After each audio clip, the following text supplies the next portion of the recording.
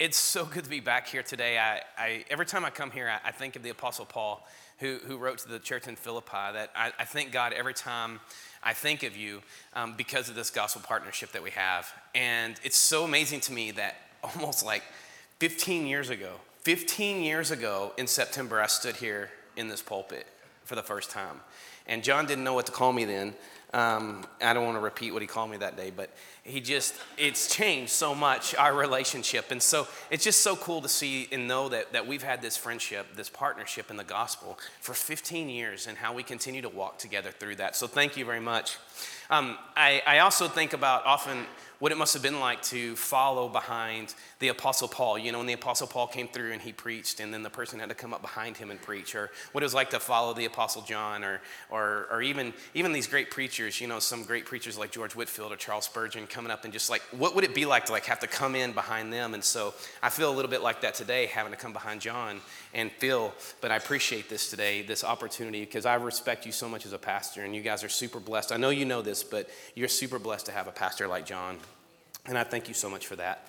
So, and I don't say that, I don't mean that as like the niceties I'm supposed to do. I don't really play by those rules. What you see is what you get. But I really just, I mean that from the bottom of my heart. I don't just say that when we go somewhere. So thanks so much. I want to share a little bit about like Honduras. I know some of you guys hear it. I know some of you guys know a little bit about it.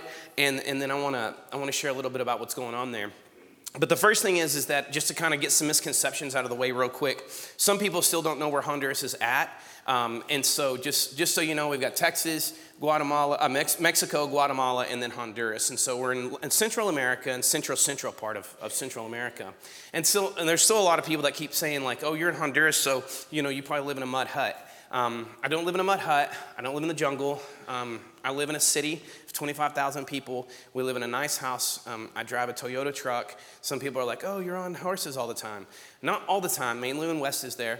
Do I get on horses? And I'll tell you, I was just meeting with one of the pastors. I have a great respect for this man. He's one of the top leaders in the country, this Pastor Avelio Reyes. And I was meeting with Pastor Avelio, and every time I see Pastor Avelio, he always makes mention of this photo that's flying around wherever photos go these days. And it's this picture of me trying to get on a donkey, all right? And this donkey's loaded down with sacks of sand.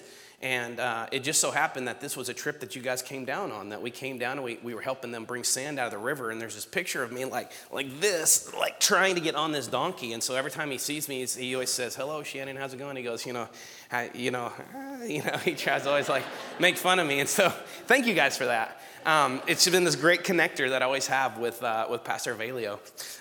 So it's really awesome. Well, if you guys don't know, you have a partnership with the church that exists in Santa Elena and the church that exists in San Pedrito. And so today, Pastor Trini knew that I'm coming here today. I saw Trinidad and he wanted me to tell you guys something. And so he said, Dios le bendiga, gracias por todo, por su apoyo, y nos esperamos por la próxima visita. Venga pronto, por favor. So I did it. I told him I would come say it, so I said it. That's what he said to you guys. So with that, what he's basically saying is he misses you guys and he thanks you for all your help and he can't wait till you come back. And so he's very, very interested. He's actually got some work for you to do, Rusty. And so he's very thankful for that. And in fact, if you got to go on the trip a couple years ago, every time I go see Trini now, there's people in the community that come up and they always talk about the day that you guys moved rocks in the middle of the road and helped them in the construction of one of the community buildings. That had such an impact on what they were doing. And so thank you guys for that. That had a lasting impact and it still impacts the people there. So just real quick, I just want to make some clarifications and just share a few things about what we're doing before we talk about what's going on. John told me today not to worry about time, and I told him I would condense my message, so 3-4 o'clock will be good. And so I have a lot to share with you guys today, but I'm going to try to condense that down real quick and share. I think the journey God's been taking us on and where God wants us to do with 61 Isaiah Ministries is to walk with people. And that was very much influenced by Pastor Trini. By spending time with Pastor Trini, God opened up my heart and showed me the importance of walking with people. I was just sitting here, we were doing worship, and I was just really loving this in English.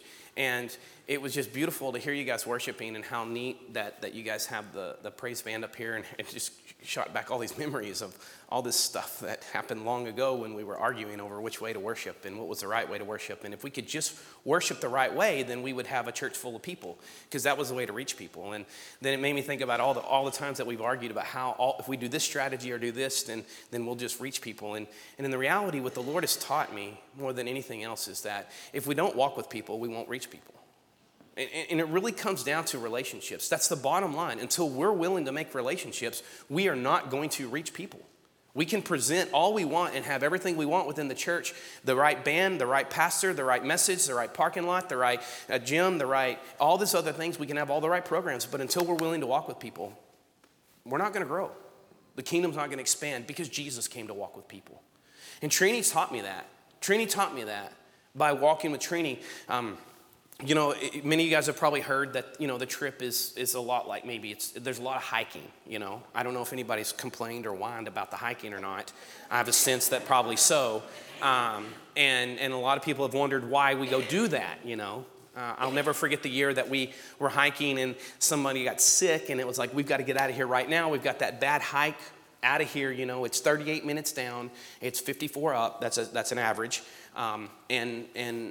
We pass by all these rocks that have names. John has a name for one of his rocks because that's where he sits down at. And many people have names from west for those rocks. And so as we're on our way out of there, I remember the day that there was this emergency because we had to get somebody out of the village real quick because they were sick. And I remember saying, well, look, let's just calm down for a second. Let's just go out the other way. And then it was like, okay, what? There's another way? So yeah, it's just real straight, it's flat, it's not hard, it's just pretty easy to get out. And they're like, we've been coming here for 3 years, and there's another way? Why have we been going the hard way? And I said, because that's the way Trini walks. And we walk with Trini. Because that's what's most important, not the easy way, but the hard way. And the hard way is walking with Trini. What gives us the right that we get to have vehicles to park early or park sooner, have the easy way in, when Trini, who's much older, walks 3 times and 4 times a week, not 3, 4 times a week, every week, we're going to walk with him down there. And God's been showing me that. And as we open that up, we see that there really isn't this what Jesus was doing, right? Isn't it what Jesus came to do? He came to walk with people. And I look at this beautiful process in the life of Jesus as he enters the scene, as he is born. We have people that are lost. And really lost on all kinds of levels. Not only lost just spiritually, far from God, have no idea of God, but even people who were in religion, who were following Judaism, who were following the law, who were trying to do what's right, they were still lost. And Jesus comes, and one of my favorite passages comes out of John chapter 1, when the disciples are walking with John the Baptist, and then John the Baptist just out of nowhere goes, hey, there he is, that's the one. That's him right there. Look, that's the Lamb of God. That's the one I've been talking about. And not once, not twice. In fact, it's the 3rd time that John the Baptist claims that Jesus is the Lamb of God. Finally, 2 guys work up the courage to walk over to Jesus and awkwardly go, hey, the rabbi, good sir, where are you staying at tonight? Like, that wasn't awkward, right? It's not like, hey, how you doing? It's like, hey, where'd you spend the night at? It's like this awkward interaction that they have. And Jesus simply says, without any attempt to convince, any attempt to make everything beautiful and great, he basically says, follow me and you'll find out. And I think so often that we try to make everything so much easier, the path so much easier. We'll do this for you, and look, we're going to make this appealing, and this is great. And you have to understand that Jesus' invitation was simply, come follow me and walk with me. And the experience with Jesus was so great that the Apostle John, in John chapter 1, actually noted down the time that he spent with them. You ever have one of those good trips when you remember second by second, moment by moment, and then there's other times it's like, man, where were we at? What were we doing? It wasn't one of those. It wasn't one of those, yeah, we went. Where were we? No, John sat down there and he noted the hour and the moment, every second that he spent with Jesus, because it was precious. It fired Andrew up so much that Andrew went immediately and told his brother. If you understand the personalities of the disciple. Andrew was a really calm guy. He's really always in the background. He's always bringing somebody to Jesus. And Peter's always got his foot in his mouth, and he's always stamping in front of people. And Peter went to his annoying older brother and basically said, I know you're going to steal the show, and I know it's all going to be about Peter for a while, but you got to know who this guy is. We have found him. The next day, Jesus goes over and he just walks up to Philip. Out of nowhere, he just walks up to Philip and he goes, hey, Philip, follow me. No, listen, let me try to convince you and lay this out for you and explain this to you. No, follow me. Philip runs off. And he breaks it down to Nathanael and goes, we have found the one the law has spoken about. We found the one the prophets have spoken about. We have found the Messiah. He is Jesus of Nazareth. Nathanael goes, Nazareth? What good can come out of Nazareth? Are you kidding me? Yeah, the Messiah is coming from Nazareth, right? I grew up in Strawn, all right? It's like saying the Messiah came from Gordon. Yeah, right, okay? If you know anything about Strawn and Gordon rivalry, are you kidding me? What could possibly come out of that? And Philip basically goes, dude, you've got to come check it out.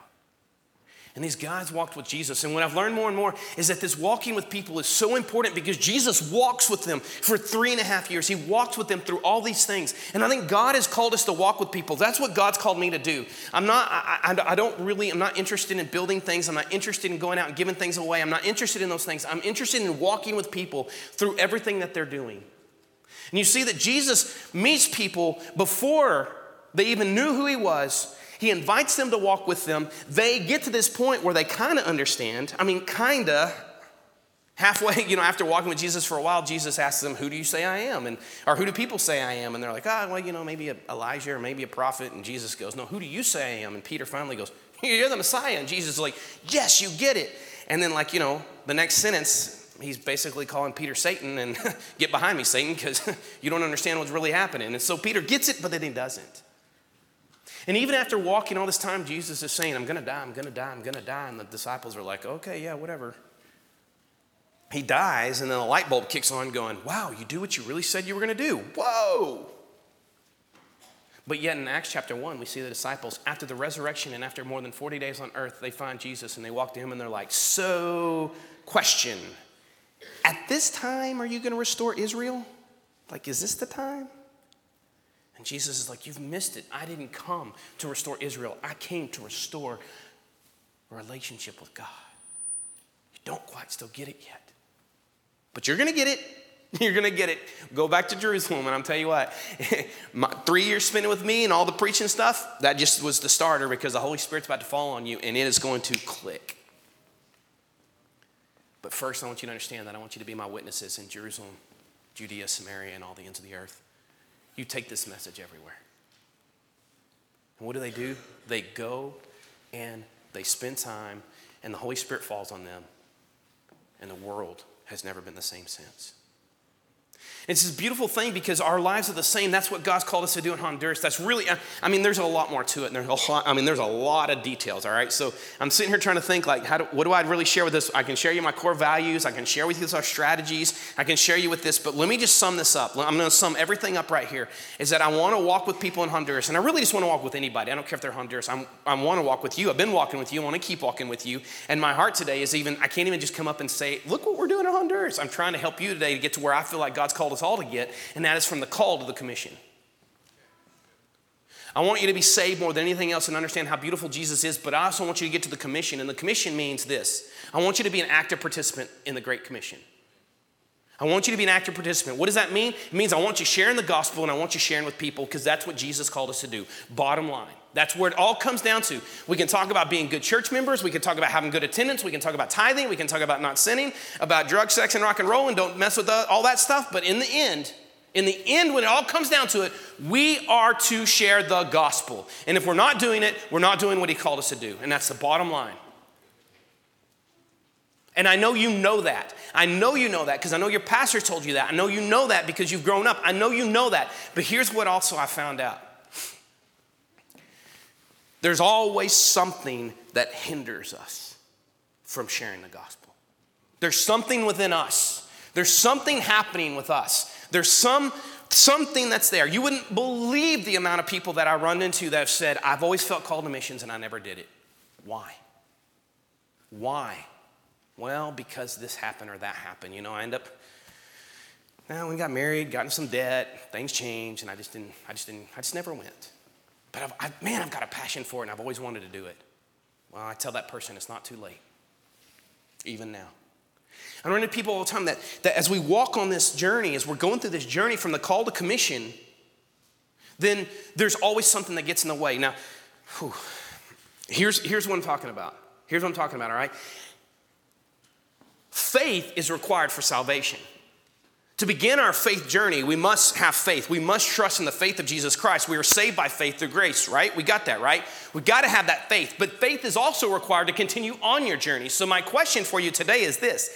Have you had a faithful experience, or are you walking a faithful journey?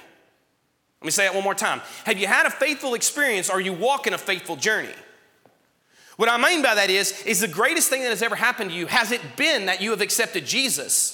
Or as you continue to step out in that faith and him showed you something even greater that he wants to do through you? Because if the only thing Jesus wanted to do was to save us, then wouldn't we go straight up when we get saved? Why leave us behind? If all it was about was confessing him as Lord and Savior, then wouldn't he just take us up right then and there? He leaves us behind. Why does he leave us behind? Why does he leave us here? Because he wants us to walk on the faithful journey, because he wants to invite us to be a part of something much greater than him, or than us. And that's to be a part of him. He invites us to be a participant in his work. But in order to do that, we must step out on those faith steps, just like we did at salvation. And sometimes we hit this wall that prevents us from doing that.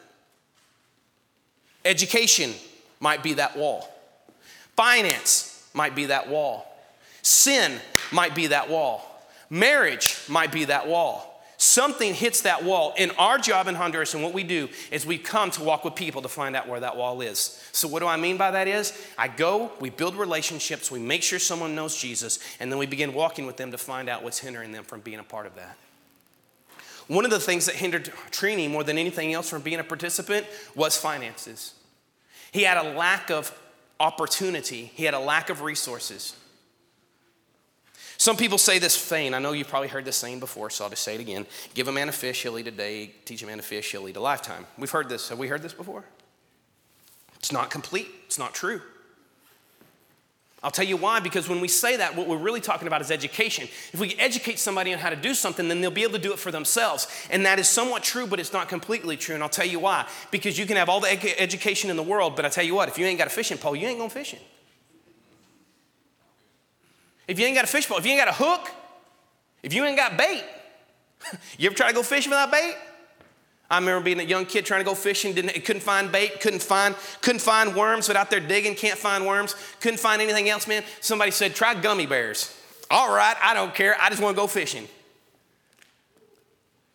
So if you don't have the resources, you can't get there. But let's say this, even if you can go fishing, right? Do you guys know how many lakes are in Honduras? Cool fact, one.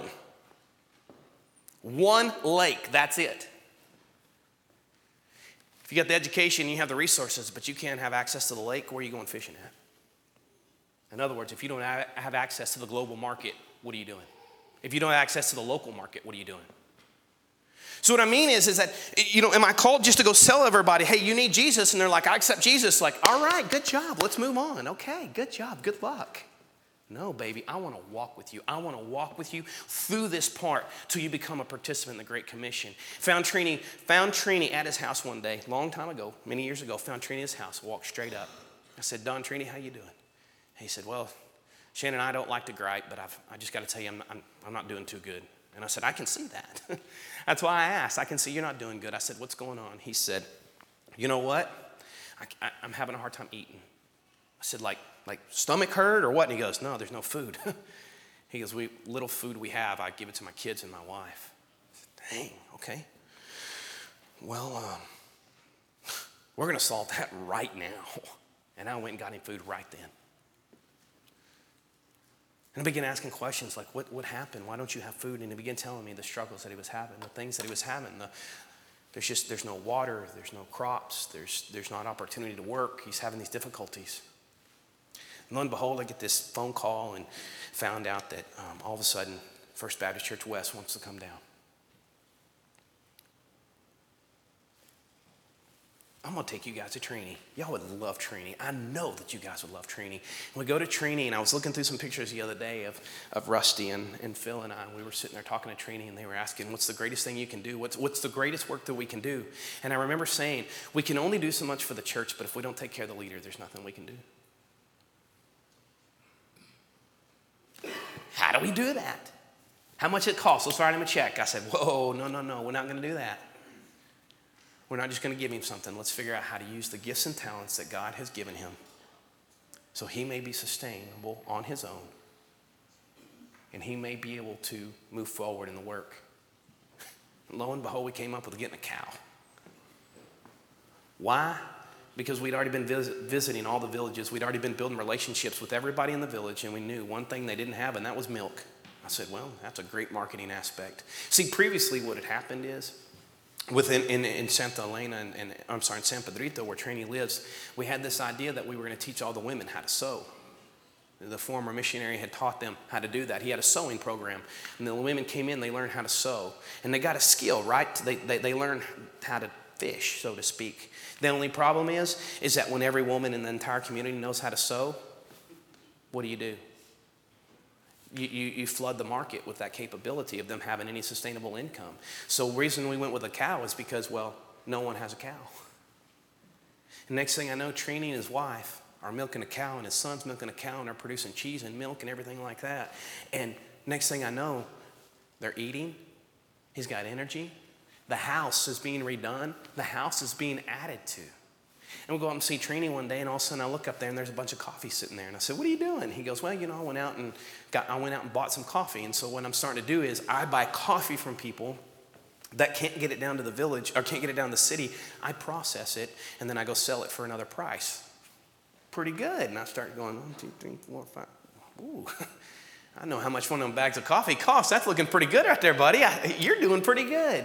See, First Baptist Church West, in helping and walking with me, allowed you to walk with Trini, and you lit a spirit underneath him, and you helped him find the gifts and talents that he had to become entrepreneurial, to take care of himself, to take care of his family. We went even further with that, and next thing you know, I showed up one day and the cow's gone, and I'm like, whoa, what happened to the cow, man? I'm sitting there going, man, I got to call First Baptist Church West and tell them that Trini sold that cow. Oh, no. You know what Trini did? He did sell that cow. You know what he did with it? He went and bought his own coffee. See, now he's not buying coffee from people. He's producing coffee. And now he's able to sustain himself even more.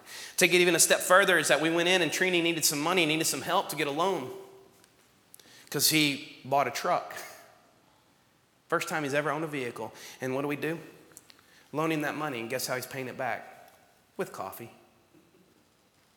In fact, to tell you the truth, that coffee's sitting outside the foyer right now. It comes from Trini's farm, picked by his hands, processed by his hands, and it's sitting right out there. See, I didn't give Trini a creek to fish in. I'm trying to help him fish in the ocean. I'm actually working right now to make where Trini's coffee can come to the United States permanently. And Trini now doesn't have to spend all his time figuring out where his food's coming from. Trini now focuses on growing the kingdom. You said, how do you know that? How do I know that? Because Trini came to me and he said, Shannon, it's time for me to leave Santa Elena. I'm going to process and pass on the work to 2 guys I've been building up.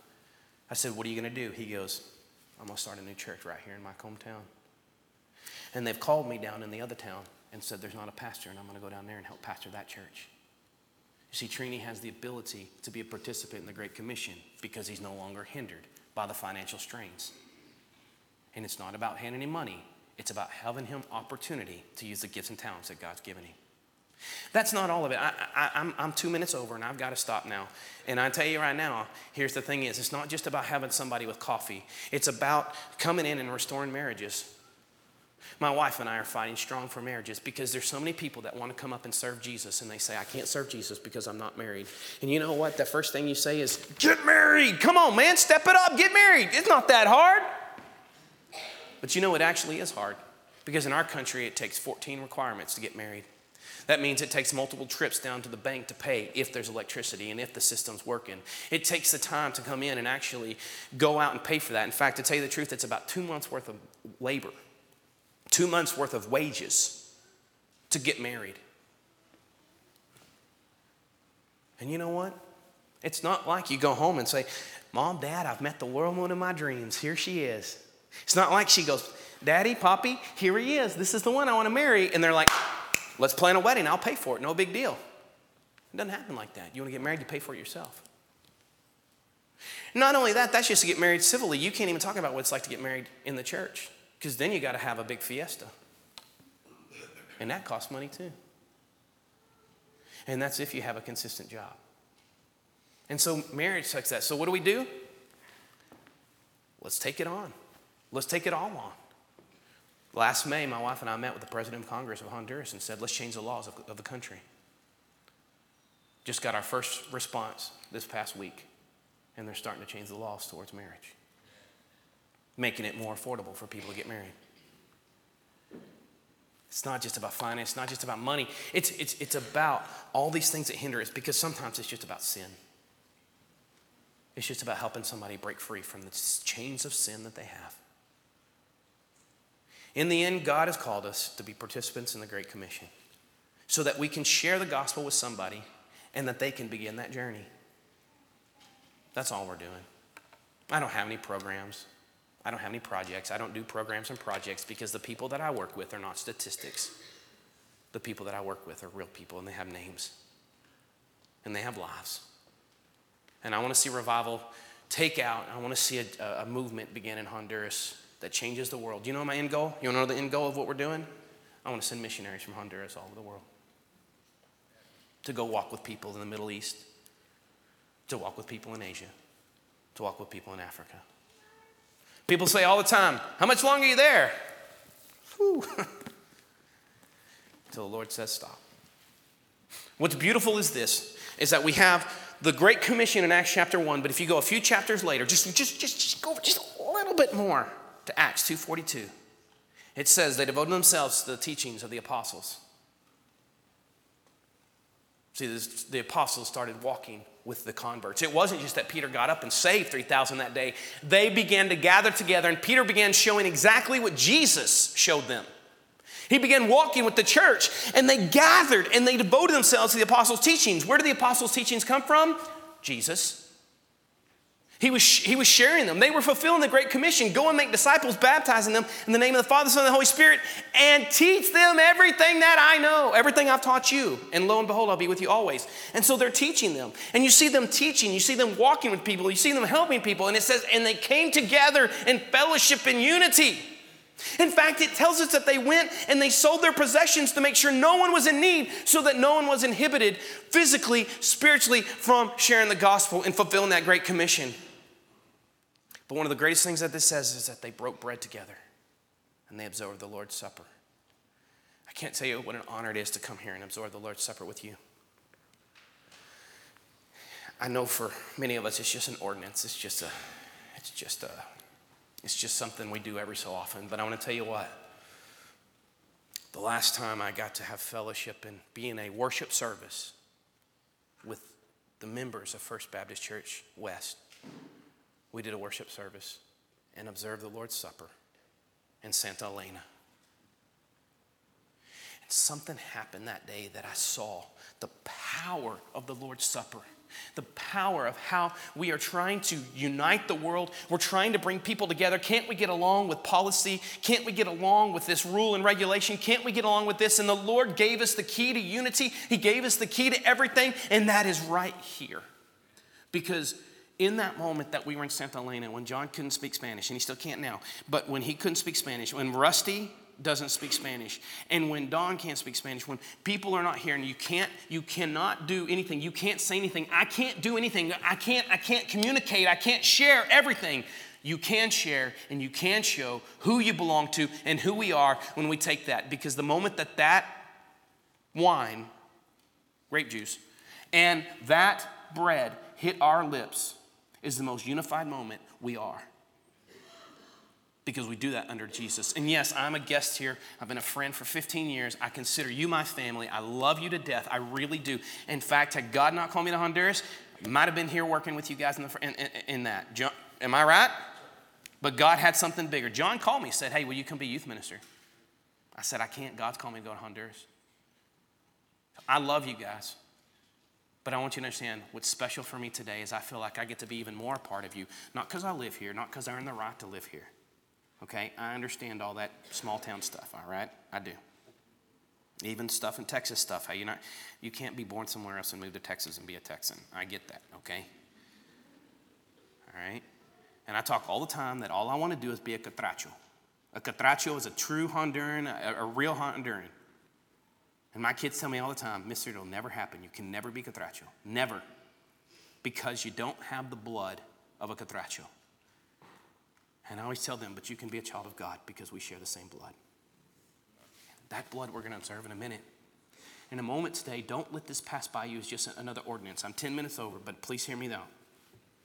Don't let this pass by as another ordinance. This is a moment when we are united generationally, when we are united cross-culturally, when we are united with Honduras and First Baptist Church West. And what an honor it is for me personally. I'm selfish this morning. What an honor to share the Lord's Supper in Honduras, in the hills of Western Honduras, with my brothers and sisters, and get to come here and share it with you today.